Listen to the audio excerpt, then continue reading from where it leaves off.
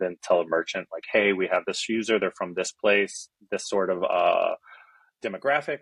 Is this something that's of interest of you? And then the merchant could say like, yes. And you're listening to Caffeinated with host Nathan Resnick, the show where we help companies level up their customer service to turn this expense into a profit center so you can increase revenue and drive customer happiness. Welcome back to another episode of Caffeinated. My name is Nathan Resnick, your host. Today we're joined by Keith from Prize Out. Keith, thanks so much for joining us. Thanks for having me, Nathan. So first question we always ask is, what kind of coffee do you drink, Keith?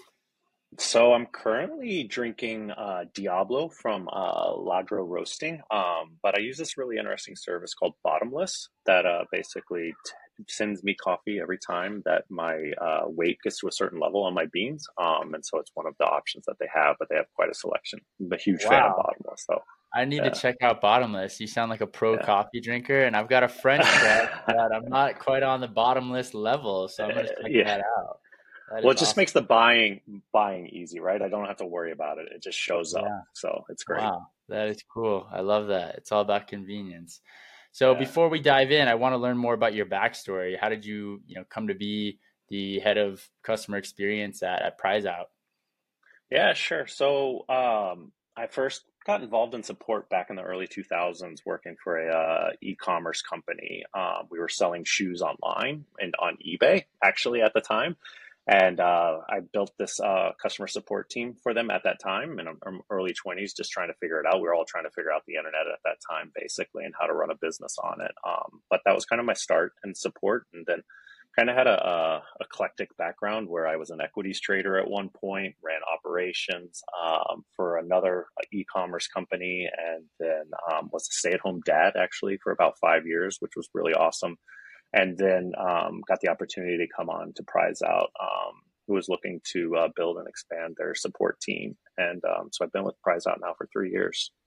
That's awesome. That's super cool. So what does Prize Out do exactly for those that don't know? Yeah, sure. So Prize Out is we're an ad tech platform where we help users who are coming from one of our partners get matched up with a merchant that's looking to acquire a certain user or try to basically. We hold an auction going on behind the scenes where we have a certain user that would come in, and we can then tell a merchant like, hey, we have this user, they're from this place, this sort of demographic. Is this something that's of interest of you? And then the merchant could say like, yes. And we basically then offer the user the ability to redeem their funds and however they got those in the form of a gift card. And then we pass along bonus value along with that. So whatever the merchant's sharing with us, we'll then pass that along to a user as well. But the real main goal is for users and merchants to find each other and develop a relationship with each other and grow from there. Got it. That's awesome. So in terms of, I guess, for listeners, the size or scale of Prize Out, what kind of, I guess, metrics can you share around, just to give people a picture of kind of the org that you're supporting? Yeah. So right now we're a little over 50 people within our company. So within the support team, I run about 5. It just depends here and there. And we have some people come in and out basically, depending on volume as things go. So it's, we're in the startup phase of our company and growing, but from the support side, we're about 5 people. That's awesome. That's cool. And what tools do you run on? Yeah, so currently we use Zendesk for all of our tickets, which we like a lot. And we think it really helps us from being able to not only answer quickly, also and efficiently. We like the robust tools, and we built our help center out of it, which helps us, with ticket mitigation, and then also in self-help. And then also the reporting side of things, provide us metrics so that we can make sure that we're being efficient and providing a great experience for our users. That's awesome. Yeah, I think Zendesk is kind of the premier support software that a lot of teams are using nowadays. When it evolved, right? Yeah, when I was first starting out, like back in the early 2000s, we were using Outlook, right? And writing a bunch of signatures and using functionality. So it's definitely a little bit different than what I used to work on. So Yeah, I bet. I bet. So I'm curious, is all of your support org in-house domestic? Are they worldwide? What Mhm. does that look like? There's kind of that common debate amongst, VPs and executives of, should we hire full-time in-house? Should we work with a outsourcing shop? Should we try to hire directly, in the Philippines? What are your thoughts around that? Yeah, so initially, and we're currently still in house completely. Some of that is just to do with as we are, growing within the company. It's having an understanding of what our users need and what's best, and so having that in house is great because we get a lot of information, and then we have a really responsive product and tech team, so we're able to funnel information and have conversations to make whatever updates we need to make.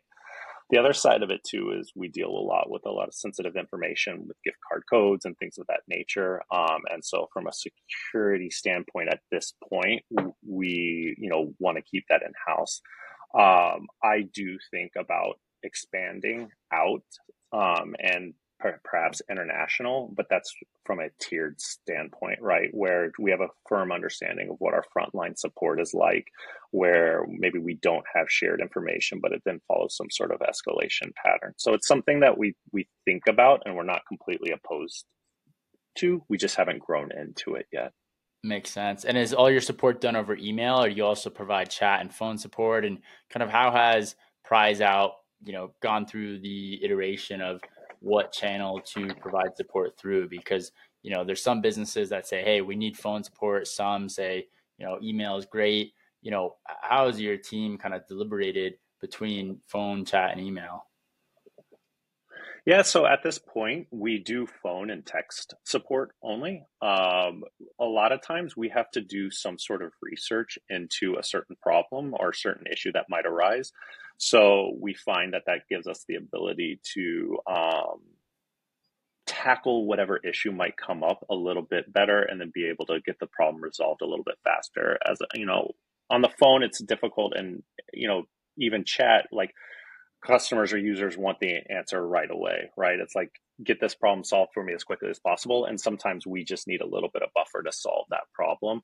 And so we've then been able to just do email and chat. The other thing that's interesting about us is we're B2B to C. So we have our users that come from partners, and we have then users that we're delivering to merchants. And so we're managing not only the relationship with us and the user, but we're also managing the relationship with our partners and with the merchants. And so sometimes we're running support for those partners and merchants as well. So we find that email allows us to better facilitate, hey, like this is how you reach out and this is who you should reach out to. Where we think, we've contemplated chat. It's just a matter of like that's still an immediate thing where we like to have that buffer, but that could probably be the next iteration. But email and text has worked well for us. Makes sense. I feel like with text and phone support, there are always some superhero support stories that come up. Are there any times that come to mind where, either a business that you've interacted with or, one of your team members or your own support org has gone above and beyond for a customer? Yeah, so it happens a lot when we're dealing with our partners that reach out. We're like, hey, we have this user that's having some sort of issue, and so a lot of times those are situations where it's high leverage for them too because they're trying to get that they're trying to manage that relationship with the user, and so being a startup, like you wear a bunch of hats, and I have some guys that report to me that like they work all the time basically and or will jump on and do anything. So be over the weekend we have some sort of issue come up with a partner and they're reaching out to us and they're like, what's going on? Like our guys will jump on and take care of them, which is great. It's the other side of it too is like I coming from my background where we used to sell shoes on eBay, like feedback used to be my life, right? Like you would not want to get a negative feedback at all. It was detrimental to a lot of different things, the algorithm to, users bidding on your product. So I also love stories about, we still get trust pilot reviews and anytime, somebody has a poor experience and they leave a poor trust pilot review, to be able to reach out, to the user and to be able to help them get the issue resolved and then change that experience to a 5 star as opposed to a 1 star has always been awesome for us. And those are the ones that I remember the most. That's awesome. It's super cool. I think it's extremely important to instill that in a support organization of how do you, go above and beyond for your customers. Yeah. And I think a lot of that Yeah. stems from having like an active feedback loop, whether it be through customer reviews or, there's some ways you can gamify it. And I'm curious, I mean, Yeah.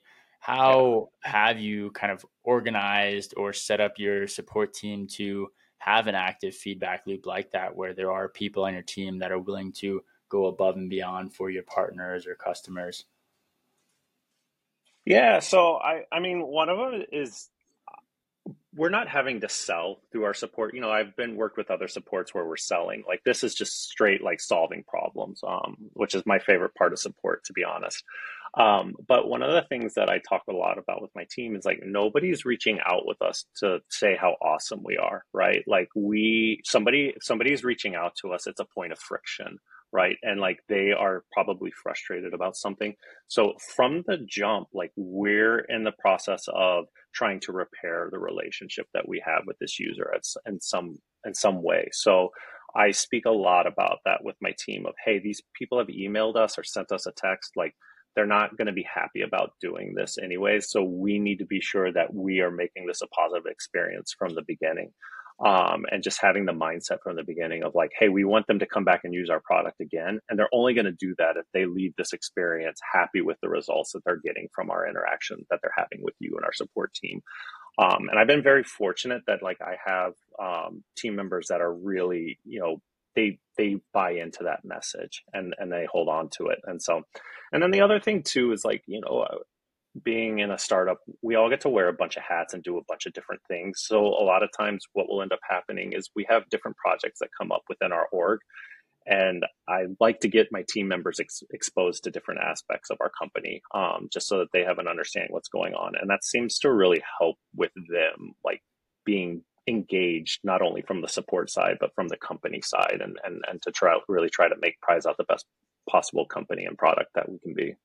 That's awesome. I think it's a lot about seeing the whole picture, right? Because if you have an organization Yeah. that's siloed Yeah. into, sales, marketing, support, it's like, well, those teams can't see the whole picture then, right? And so how do you Yeah. as a leader enable each part of your organization to see what's going on, inside your whole business, not just inside their specific part Yeah. of the business? And I think that is an ongoing challenge for executives and leaders, but at the end of the day, it's so crucial, especially in your support org where a lot of times anything that they're hearing is just around problems. And, they want to see, Yeah. well, hey, I solved this problem. How are we going to, create this product fix to make it so this problem doesn't bounce back and continue to bounce back to me? Because I know this is a feature request that keeps coming up and it's obviously something we should do. And so, where is it on our roadmap, right? And that's, I think, really Yep. commonplace for a lot of support orgs is how do you have that active feedback loop to enable support to help, guide product and marketing and sales, right? Because it is such a Yeah. crucial component to get a pulse on your customers. 100%.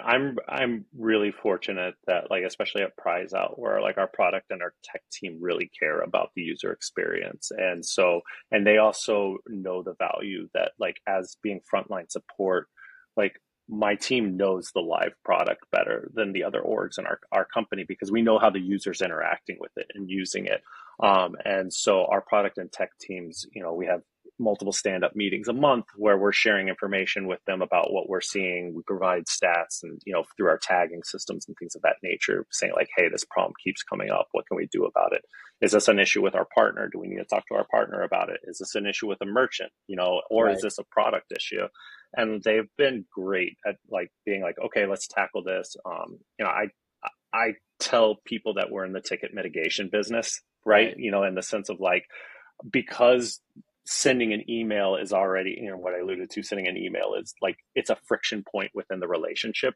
If we Right. can limit that either by a product or a text fix, the user experience is only going to be that much better. Like Yeah. we're here to help repair the relationships, but the product is the one that drives a really great customer experience.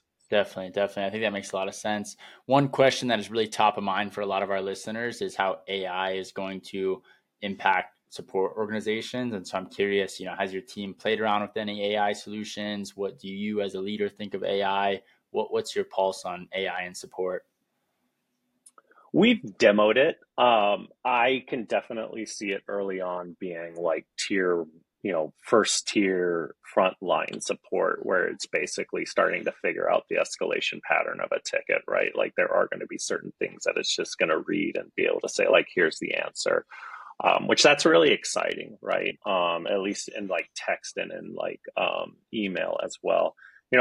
I've read about and I've heard a couple of like product demos on like the phone side of things, which is really interesting, but it still gets you into a phone side of a support system where it has to escalate somewhere at some point. You're going to have to man. Like I think long term, you're still going to have somebody sitting behind that like steps in and says like, okay, I'm solving this for it. And I'm curious too about the user interaction with it, right?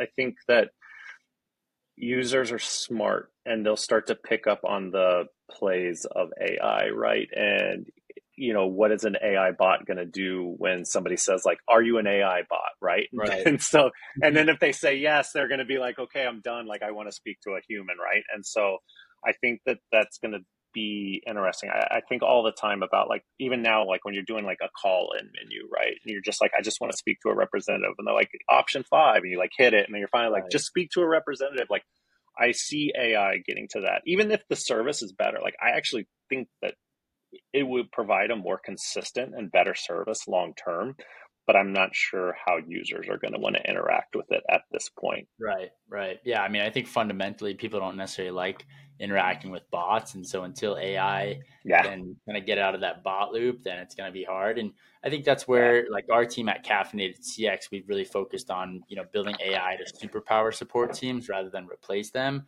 And hmm that's where we see a lot yeah, of unlocks and like little features that we have, like suggesting macros using AI. Where like let's say your org has 50 or yeah, 100 macros, our AI can now determine yep, what's the best macro to use based on that customer question, which has been a huge win for a lot of support orgs that are using our yeah. software. So, little things like that go a long way. But I do think, like you said, we're in the first inning, but I don't think there's a time soon where AI is completely replacing a support org. That's Yeah, very far fetched, I'd say. I agree. I agree. It's I like the assistance of AI a Hmm. lot, right? And especially from a training standpoint, that means you can onboard and get somebody up a lot faster and have them have the ability to know more about what you're knowing, right? Like we all can come into a ticket and read a ticket. We kind of take the tone or the structure, or maybe the issue a little bit differently, where to have like consistency, right?